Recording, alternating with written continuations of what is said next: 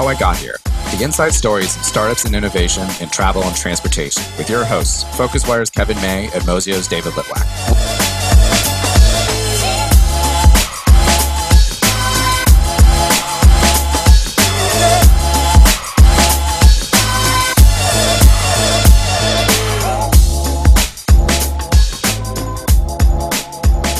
Hey everyone, welcome to How I Got Here, Mozio and FocusWire's weekly podcast about innovation in travel and transportation. I'm David Litwack and I'm joined by Kevin May, and today we're honored to welcome Jillian Morris. Jillian Morris is the co-founder and CEO of Hitlist, a mobile app which alerts you when flight prices drop for trips that you want to take. Welcome, Jillian. Thank you, David. Great to be here. So we like to start all these interviews off the same way, which is to ask you how you got here. So I started Hitlist in 2012. At the time, I was living in Turkey, and I was working as a journalist and a consultant, and I was also learning how to code on the side. I used codeacademy.com, and I was always trying to see when flight prices were dropping, both for my own travels and also to try and get people to come and visit me. And I had all these friends who said they were going to come to Istanbul, and then they weren't showing up. And I started alerting them when I saw flight prices drop. And I actually wrote a scraper that went on Kayak and was just doing hundreds of searches a day. Maybe I shouldn't name Kayak. I don't know. At this point, maybe statute of limitations is passed, if anyone cares. And so I was keeping the spreadsheet of good flight prices, and whenever I saw a really good price from New York to Istanbul or London to Istanbul, I'd email my friends there. And all of a sudden, people started coming in droves. And I had all these house guests. It was great. We had many adventures. And I had people start to say, can you let me know when there are cheap flights to London? Can you let me know when there are cheap flights to San Francisco? And so I started expanding this, and I had this giant spreadsheet. And I was just being the personal travel agent for a lot of my friends and trying to do it in a systematic way and building this ever more complex and incredibly ugly and incredibly error-prone algorithm that was tracking all of these flight prices. And eventually, after about a year of doing other things than just the thing that was already working, I ended up banding together with some great friends, and we started to build Hitlist. I can go into more detail, but that's the sort of beginning of the origin story. Okay, so hi Jillian, it's Kev here, welcome. Now I came across Hitlist in its former name, which was TripCommon, and you'll remember the year. I think it was around 2012. In my previous guys at T News, we used to run hackathons. And we ran a hackathon in London, and you and your colleagues, I think it was Elliot and Timo, were one of the contestants, one of the participants in the hackathon. And you came along and you won the hackathon with a brand, probably wasn't even a brand at that point. It was a product that you called TripCommon. So talk to us how you got to TripCommon and the experience of the hackathon, and then how it morphed into the early kind of versions of Hitlist. Yeah, so that was a very formative hackathon. That was my first ever. And it was also, that was one of the things I alluded to when I said we spent a year building other things than the thing that was already working, in the sense that people were already enjoying the flight price alerts that I could give them. But TripCommon was a different idea. It was the idea of, I live in Istanbul and my friend lives in London. We want to meet up. What's the cheapest place that we both can get to? And so it was cross-referencing good flight deals from multiple different locations. And it's an idea that I've seen people build over and over and over again as I've continued to look at the travel startup space. And at the time, I hadn't done as much research, and I didn't realize quite how many times it had been tried and failed.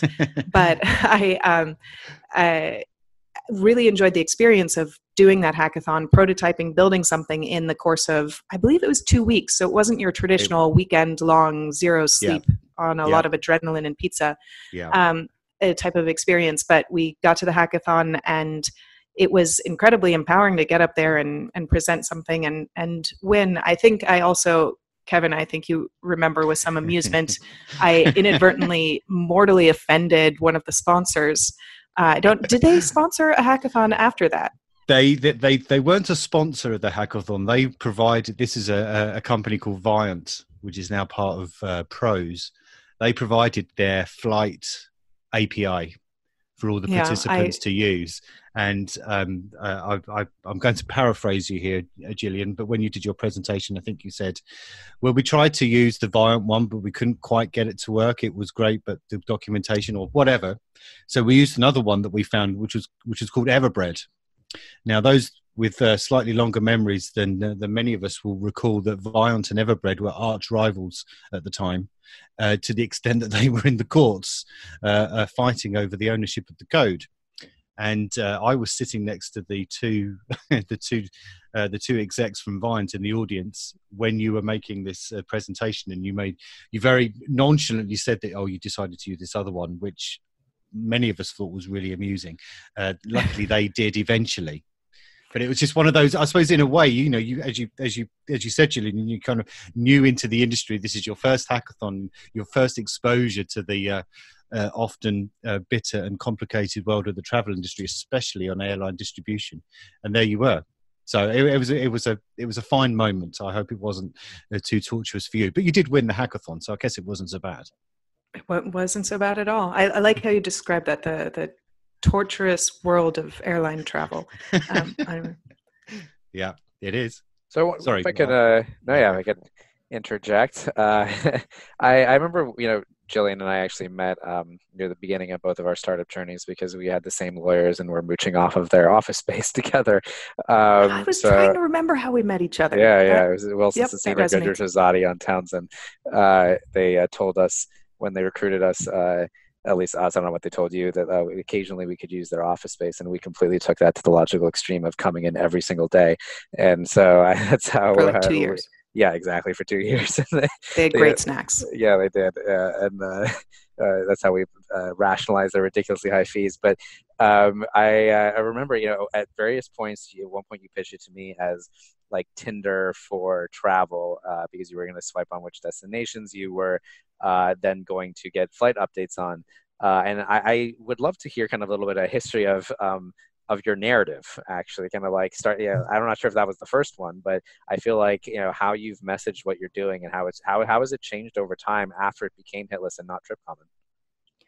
Yeah, so it's interesting. I think Tinder for travel is very easy to misinterpret. And to be clear, it was only meant in the sense that we were emulating their UI, not in any way a dating thing. Although I did have a really creepy VC suggest that to me once, that I should be using this as a way to show single friends of friends in other cities. And anyway, that was we've already interviewed Where Are You Now's Jerome Tews, and that kind of thing was leveled at them as well. Anyway, but please carry on. Oh, sorry. Yeah, they have a fascinating story. Yeah, that'll be a good episode to listen to. Sorry, but to address David's question, so TripCommon, as I mentioned, was this separate idea about meeting up with friends who lived in different places, and when we sort of realized that wasn't working, we spent about 9 months working on that full time. And in my head, I had allocated, to me, this was going to be like my business school. I mean, it was a passion, and I was hoping that it would turn into a giant successful company. But I was saying, I'm willing to dedicate 2 years of my life and up to $100,000 of my own money to the process of trying to get this off the ground, to get to the point where a credible outside stranger wants to invest in this and/or it's profitable. So 9 months in, I was starting to feel that urgency of, okay, this doesn't seem to be working out, the original idea. And so we started to enter in. I mean, we had learned a lot through the experience, and I met a lot of great people in the industry and had started to see gaps in other things that we could build. So we started to do these sprints, these little internal hackathons for a month, and then we went down to a week at a time, just building different ideas. And I think we did enter 1 or 2 of them in pitch competitions or in hackathons, maybe another T-News one. I think over the course of Hitless life, I'm very proud to say I've won 8 hackathons, I believe. And so in the course of that, I just, rapidly iterating ideas. And when we started to build what became HitList, it was the idea, just Tinder was so popular. How about if you could swipe on cities and use that to build up your list, your hit list of places that you might like to go, and then get targeted alerts, because there were at the time, and there still are, a lot of players in the industry that will give you fair alerts. There's Holiday Pirates in Europe, there's Travelzoo in the US, just to name two of the really big companies. But I always found those incredibly frustrating because I was just getting a completely random list of deals, and it would say, $79 JetBlue fare sale to Buffalo, New York, and I don't really want to go to Buffalo. Or it would say that these deals were available that were just irrelevant to me. So instead, if you could swipe through cities and sort of match when you got a fare alert, that was the original idea. And I still have the original prototype that we put together, looked exactly like Tinder.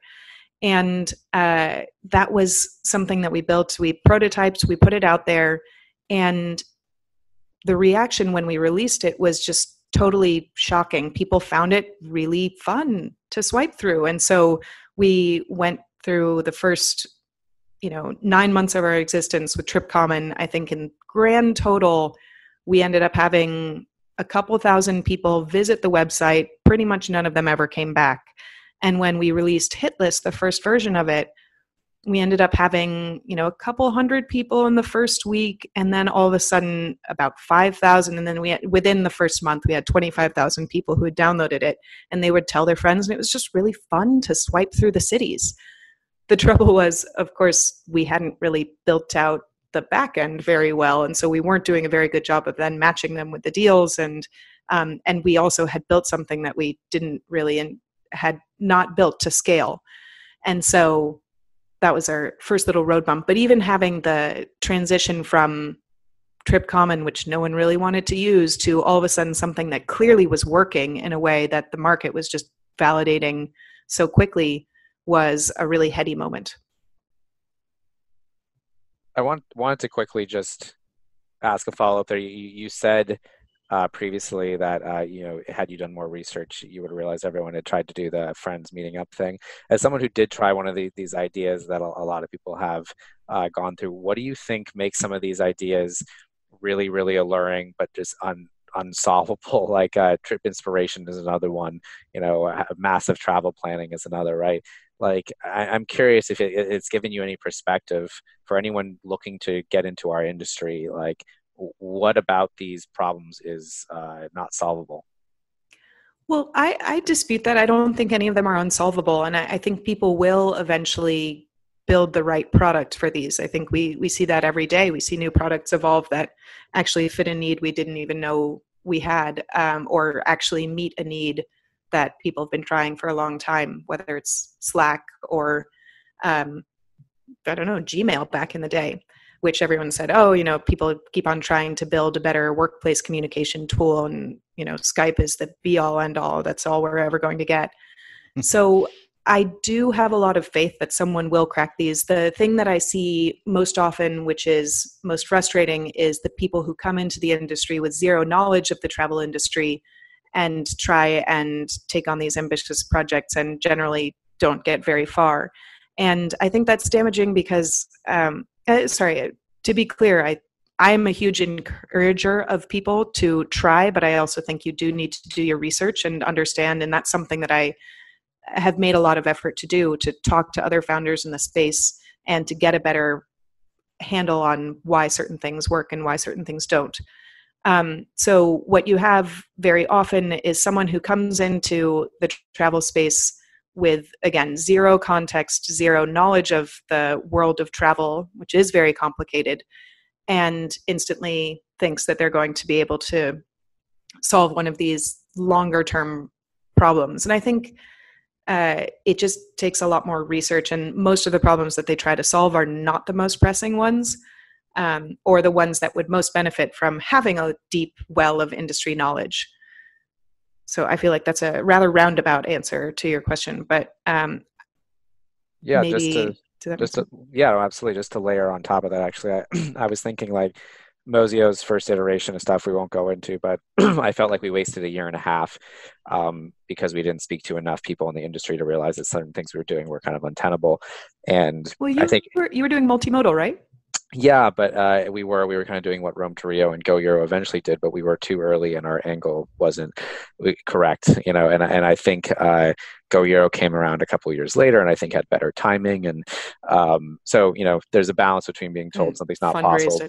Yeah, ridiculous amount of money. Exactly, and we had Naren on the podcast earlier, but I think one reason why we started this, Kevin and I were talking about how it's actually incredibly tough to get meetings with a lot of industry people to learn the ins and outs of the industry, and inevitably you're definitely not learning about all of the intricacies. So I think that's part of the origin of this. So anyways, but I don't want to monopolize the conversation, Kevin. Yeah, I mean, it's interesting, Gillian, do you sense, or would you agree that over the last, probably in that period since TripCommon and Hitlist have been around, that those that, the gatekeepers, for want of a better phrase, have been more helpful or not to startups coming in terms of explaining how it works, opening up APIs and things like that? Would you sense it's easier or not coming in now? I think that's hard to say. I think that there are a lot of things that are better documented. There are a lot more tools out there, like open APIs and standards, that would make some of the things that we were doing early on much easier. But I also think the travel industry has expanded a lot. And while it was incredibly difficult to get in the door and to talk to the initial gatekeepers when we were started, once you kind of got inside, you felt like you were inside. And I'm certainly not in the, inner sanctum of, billionaire travel founders, but at least I think most of them at this point I could get a meeting with if I wanted. And in fact, I considered some of them friends and mentors. And I think the industry at this point, there's such a greater, there's probably, 1,000 times as many people starting companies today as there were even 7 years ago. And that means that it's going to inevitably get harder to filter down to meet the people that are most important. Right. And if we can go back then, so you talked us through that, I guess if we can call it phase one of the business, what it was all about. What were you having to do in terms of, I know you had almost like a viral effect, suddenly you had 10x the amount of users each time, and this is all great. Did you have to devise some other kind of more traditional marketing strategy with trying to find some money to do various things, or how did you approach it? It's funny. I feel like people sometimes ask me for marketing advice or think that I've been good at marketing Hitlist because we've gotten to 1.7 million downloads with, but the truth of the matter is we've had zero marketing spend. We've not, as much as I'm proud of what we've managed to do marketing wise in terms of we've gotten some great PR, and most importantly, we've been featured repeatedly by the App Store, and that's definitely the number one driver of downloads of a marketing sense, but that's not something, you can't pay the App Store for that. I mean, we're not buying the ads. We are being editorially featured. Yeah. So I don't actually have sort of silver bullets on the marketing side other than, get 16,000 5-star reviews in the App Store and they will feature you, and do that by building a good product. And I wish I were a more savvy marketer. In fact, I really admire the marketing moxie of a number of other companies out there, from Hotel Tonight to Airbnb, and even Wanderoo. I would say I get their ads targeted all the time on Instagram, and I feel like they're doing a great job. That's not something that we've focused on or really excelled in, I think. But just a quick follow-up on that before David comes in. I mean, I'm looking at a list here. You've been featured in Inc. and Business Insider and TechCrunch and HuffPost and Bazaar and US News and BuzzFeed and CNBC and countless others, plus the App Store. Was that just by employing some savvy PRs to help you out, or was that good fortune because your users were voting you in the App Store, so they take notice of what's going on in the App Store, or is it kind of a combination of all of those things? I mean, I come from a background in journalism. I was briefly at CNN, and I have a lot of friends who are journalists. And that is something that, I mean, I wouldn't say I actively cultivated in the sense that I was, seeking to be friends with journalists specifically, but that's something that has organically happened. And I've definitely also made an effort to connect the travel innovation community at times. I've done dinners or I've done breakfasts, and that's something that I think has led to connections with a number of other journalists. And that's actually probably one of the unexpected side effects of I would do these breakfasts with other travel founders as a way to just share knowledge and make sure we weren't repeating each other's mistakes. And David, I know you and I co-hosted some of these, and I think journalists started to hear about that and think that I was some sort of, I don't know, soothsayer about the travel industry. And that helped us get more coverage.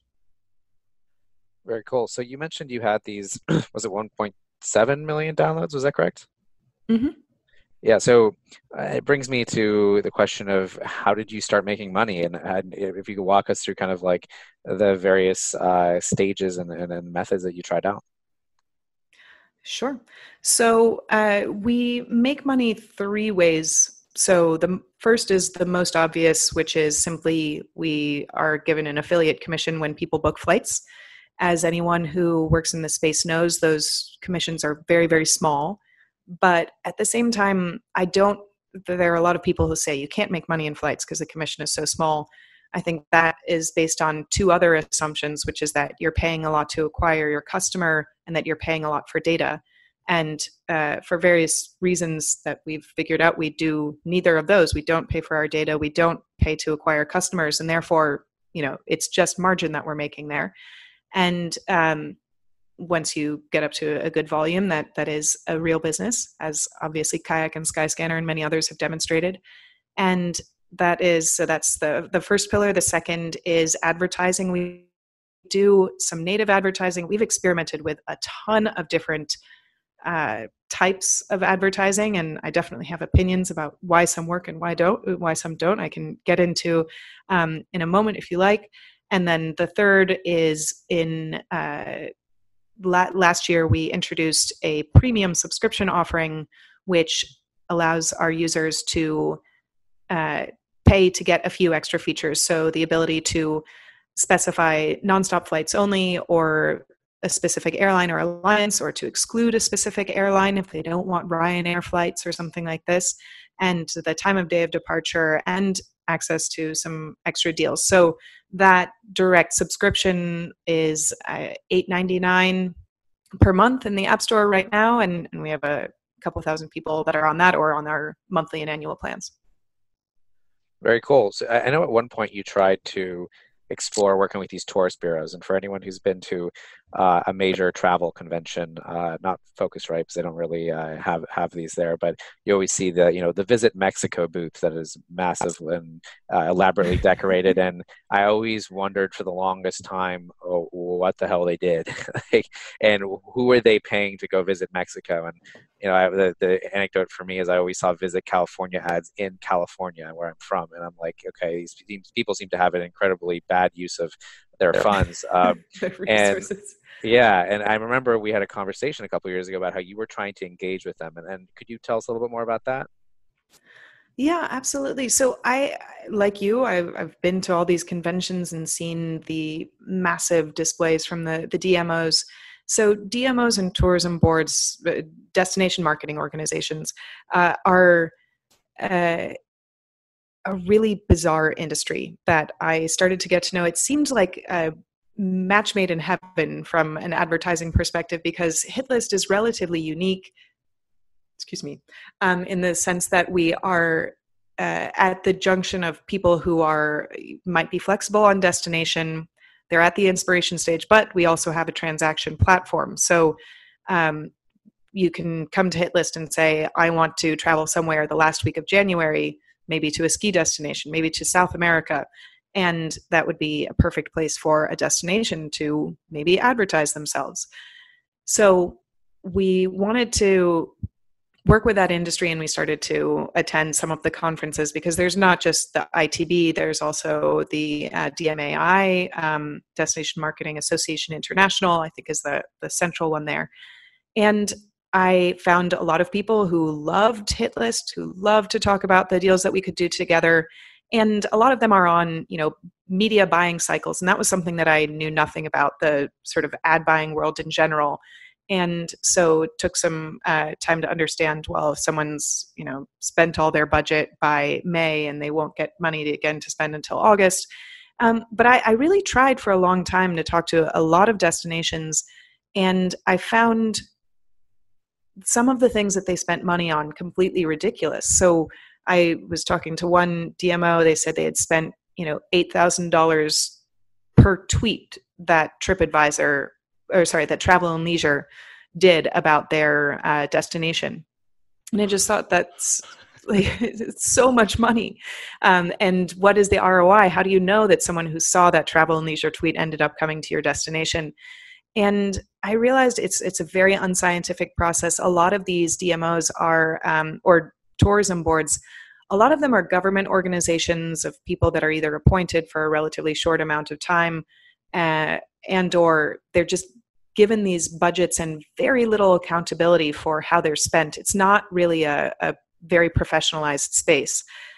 That being said, there are some that really just totally kill it and are winning at the game. The Las Vegas, Florida, New York, I think are some of the most competitive in the world. But then you talk to, I don't really want to name names, but just some of the absurdity of some of the contracts that we were discussing with people and what they thought they were looking for. And it was a level of unscientificness, yeah, you could call it incompetence, that was staggering. And finally, I remember having a conversation with someone, and I said, I can't get it.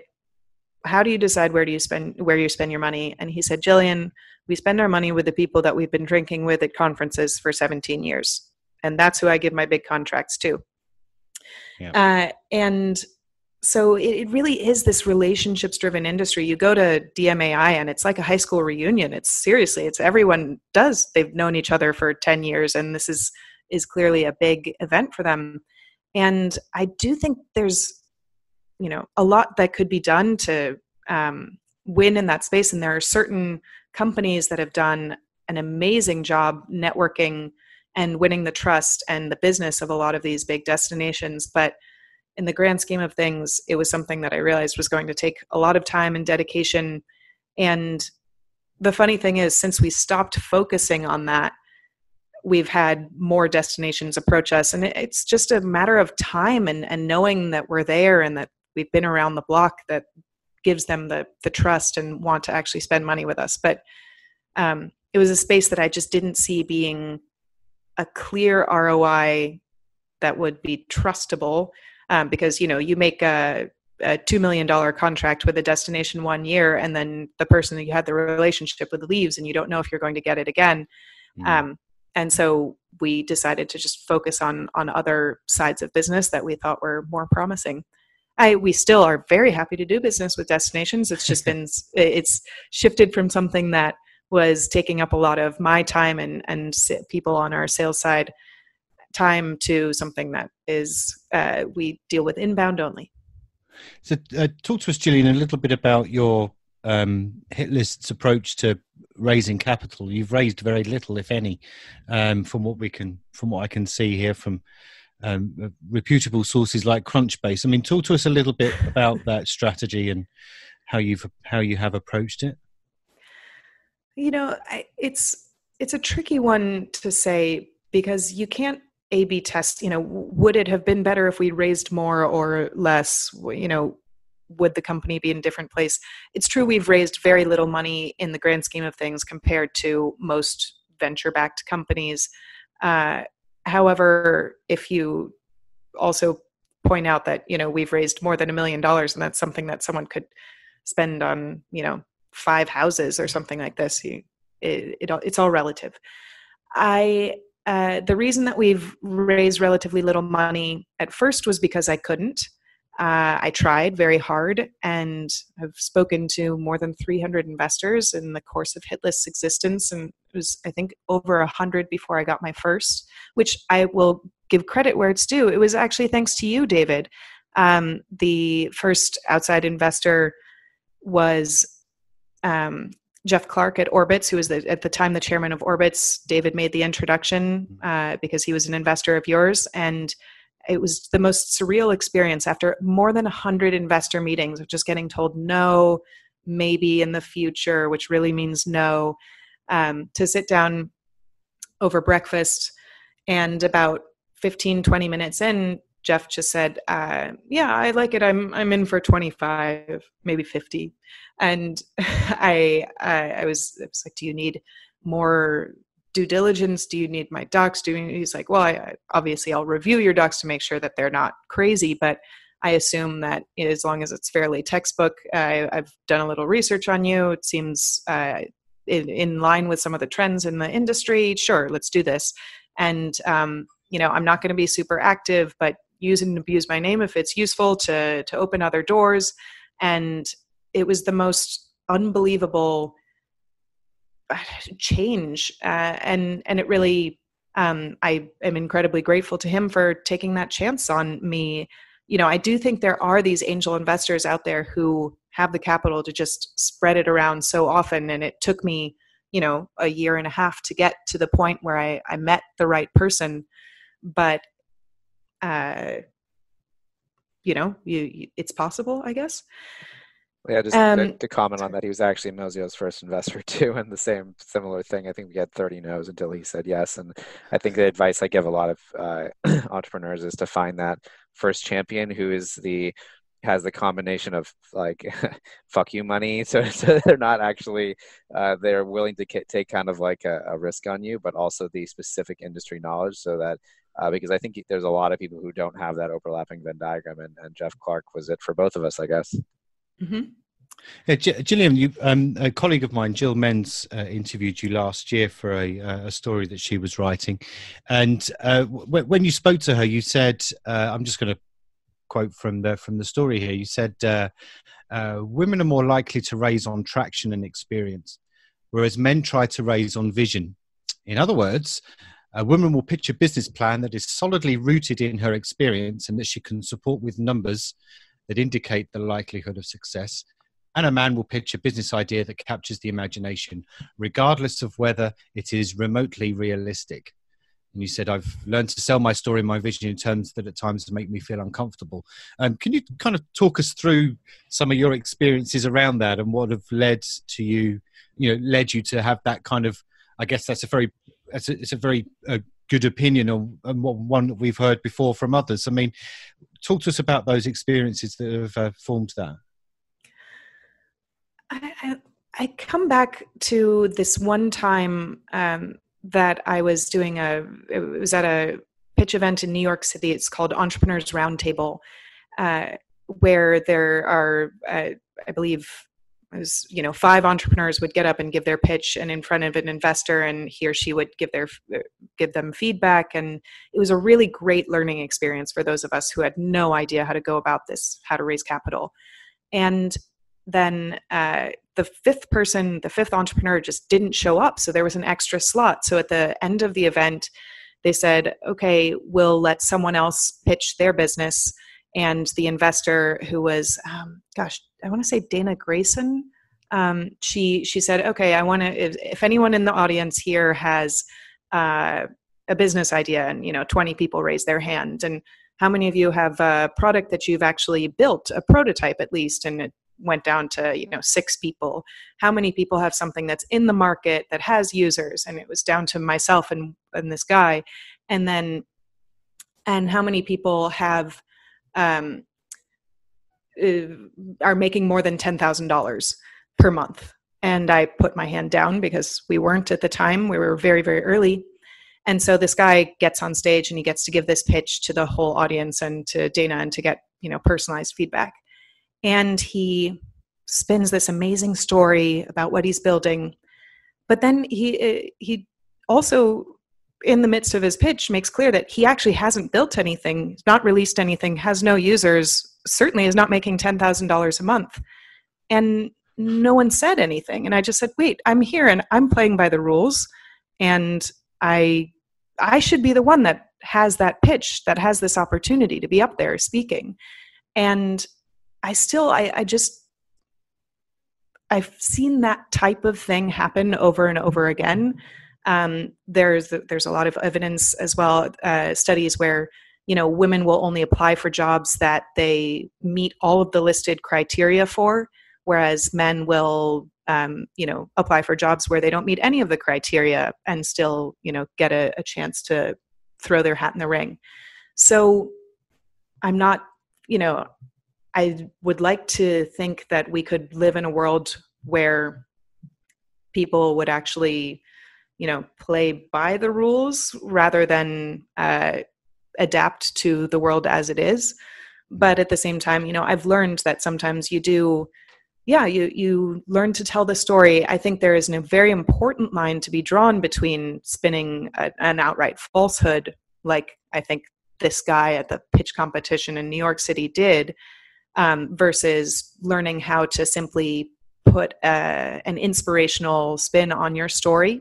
And that's something that I've learned to get better at and sell the vision of what we're building a little bit more.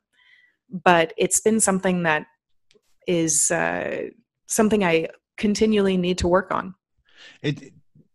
Have you got into a situation where you felt that there has been some, we'll call it what it is, discrimination, and you've called somebody out, like an investor, because you've sensed that they are looking at your business through a different lens because of who you are?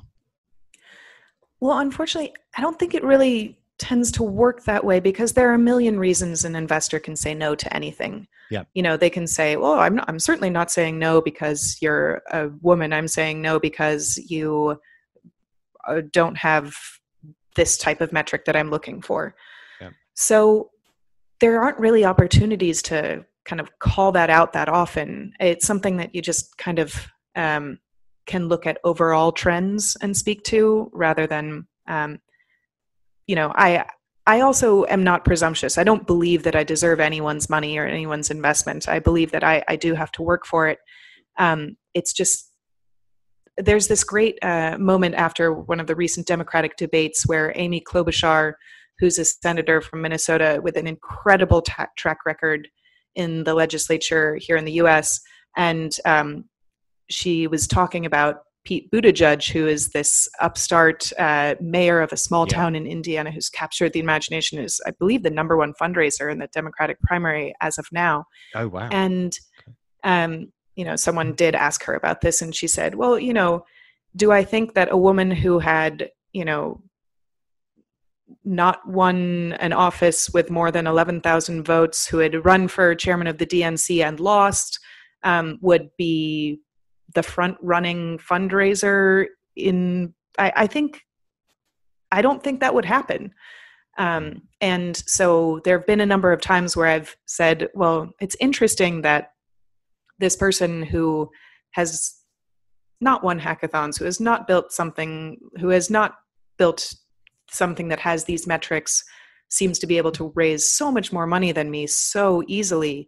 Mm-hmm. But I mean, at the end of the day, the best way to prove them wrong is to build a successful business. And that's something that, to come back to your original question about our fundraising strategy, we haven't raised since 2016 and don't have plans to anytime soon. We're profitable. And that's been something that's just learning to adjust to a different game rather than play the one that tends to be in the media circus, is something that has become our focus. Yeah. Dave? That's some amazing stories there. I say this as a compliment. I feel like you're very resilient and do not die. And I think I count myself and Mozio to be in similar situations, that Mozio also hasn't raised actually for about 4 years and has stayed relatively lean. And at some stages is because we couldn't, some stages we could, but things didn't work out. And I know, because we've known each other for such a long time, you've got a lot of interesting stories. So this is kind of an open-ended one to wrap things up here. But from your many years in the travel industry, is there an experience or something that's happened to you that you feel like it's worth sharing that stood out? I know you've had you experimented with acquisitions and gone through that. Is there anything that we haven't touched on that you think is just really relevant and an amazing story? It is a very open-ended question. So many juicy bits, but I do think the something that I haven't talked about is the acquisition process, and that's been a really fascinating thing to. I don't think anyone builds a company. Well, actually, I should qualify that. I was going to say I don't think anyone builds a company expecting it to be acquired, but I realize there are actually plenty of savvy entrepreneurs who do that. But for those of us who are building our vision of our dream world, I think the acquisition isn't necessarily the outcome that we think we're going for. But there also comes a point when you've been doing something for a large stage of your life and you realize, well, would it make sense to join up forces with a company that can, our strengths will complement them and their strengths will complement ours. So we have gone through various acquisition discussions. I think the only time we started doing them seriously in 2016. And it's been a fascinating process in terms of things that we've gotten close to the finish line. And sometimes, crazy acts have happened where, I'm trying to, I guess I don't want to give away specific companies. So just a major person has departed or has been fired, and that's changed the tenor of the conversation and the focus of the company.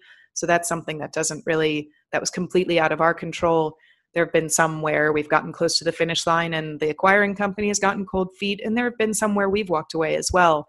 And I look back and there's not a single one that I really wish had happened, because I've realized it's so important to me what we've built with HitList. I think I'm very proud it's in the world, that we have about 250,000 people a month who seem to be happily using the product, and there isn't a need to join up with a company if it's not the right fit. And a number of the acquiring companies that we've talked to have either said, well, we want to hire you because you're innovators. So it's really it's an acqui-hire, and they wouldn't necessarily keep the HitList product going. And I do think we're unique in the market, and I don't want to shut it down. There are also other acquirers where, when we've talked to other companies that have been acquired by that company, oftentimes acquisitions will have an earnout or some sort of bonus according to, if you hit these numbers, then you get this multiple or this number. And we have one company in particular that I was quite inclined to join up with, and talk to another company that they said, oh yeah, that deal that looks so amazing on paper, they actually made it impossible for us to hit those targets by just not allowing us to integrate our API, until the time elapsed had come. And then of course, immediately afterwards, the APIs were available and we could integrate as the business should have been, but they just didn't want to give us that extra money. And that seems like a terrible fate to, put something that you put your heart and soul into and match up with a company like that. I'm not trying to sound like I'm doing this completely out of emotion and I won't let my baby, suffer. If there is a good deal that is something that is good for the HitList users and investors, that is something that I would do. But so far that all of the elements haven't matched up correctly. Yeah, it's funny. I feel like selling your company is a part of the startup journey that is very rarely touched upon. And ironically, I have a few of Lounge Buddy is one of my investments that exited, and I was shocked actually when we had some inbound acquisition interest.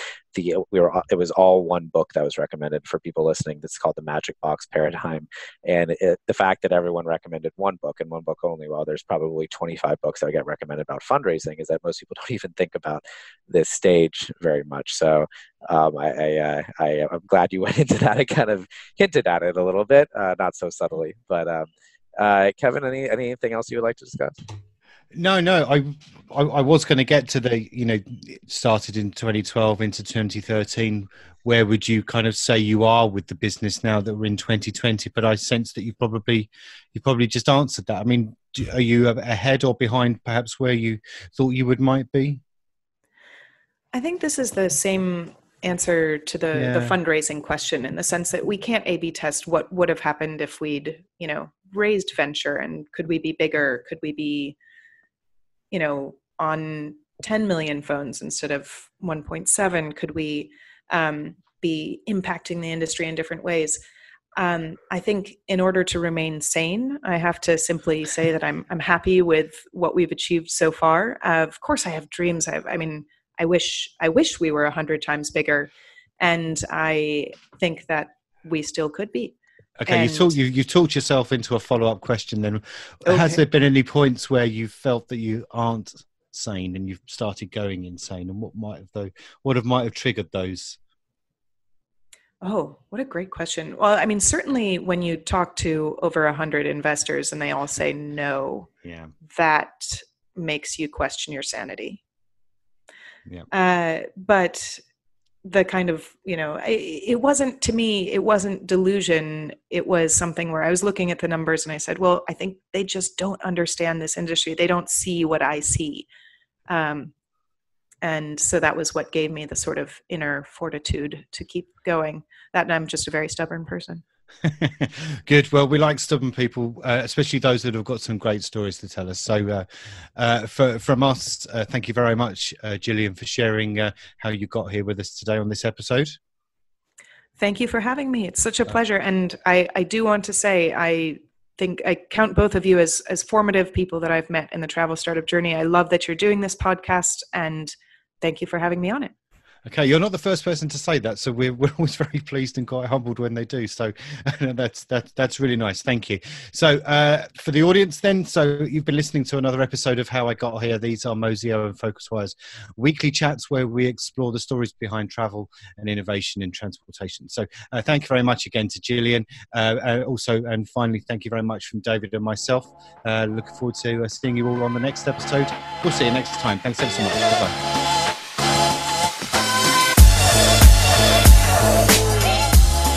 Thanks for listening to the How I Got Here podcast. We'll be back next week with more insight stories behind startups and innovation in travel and transportation.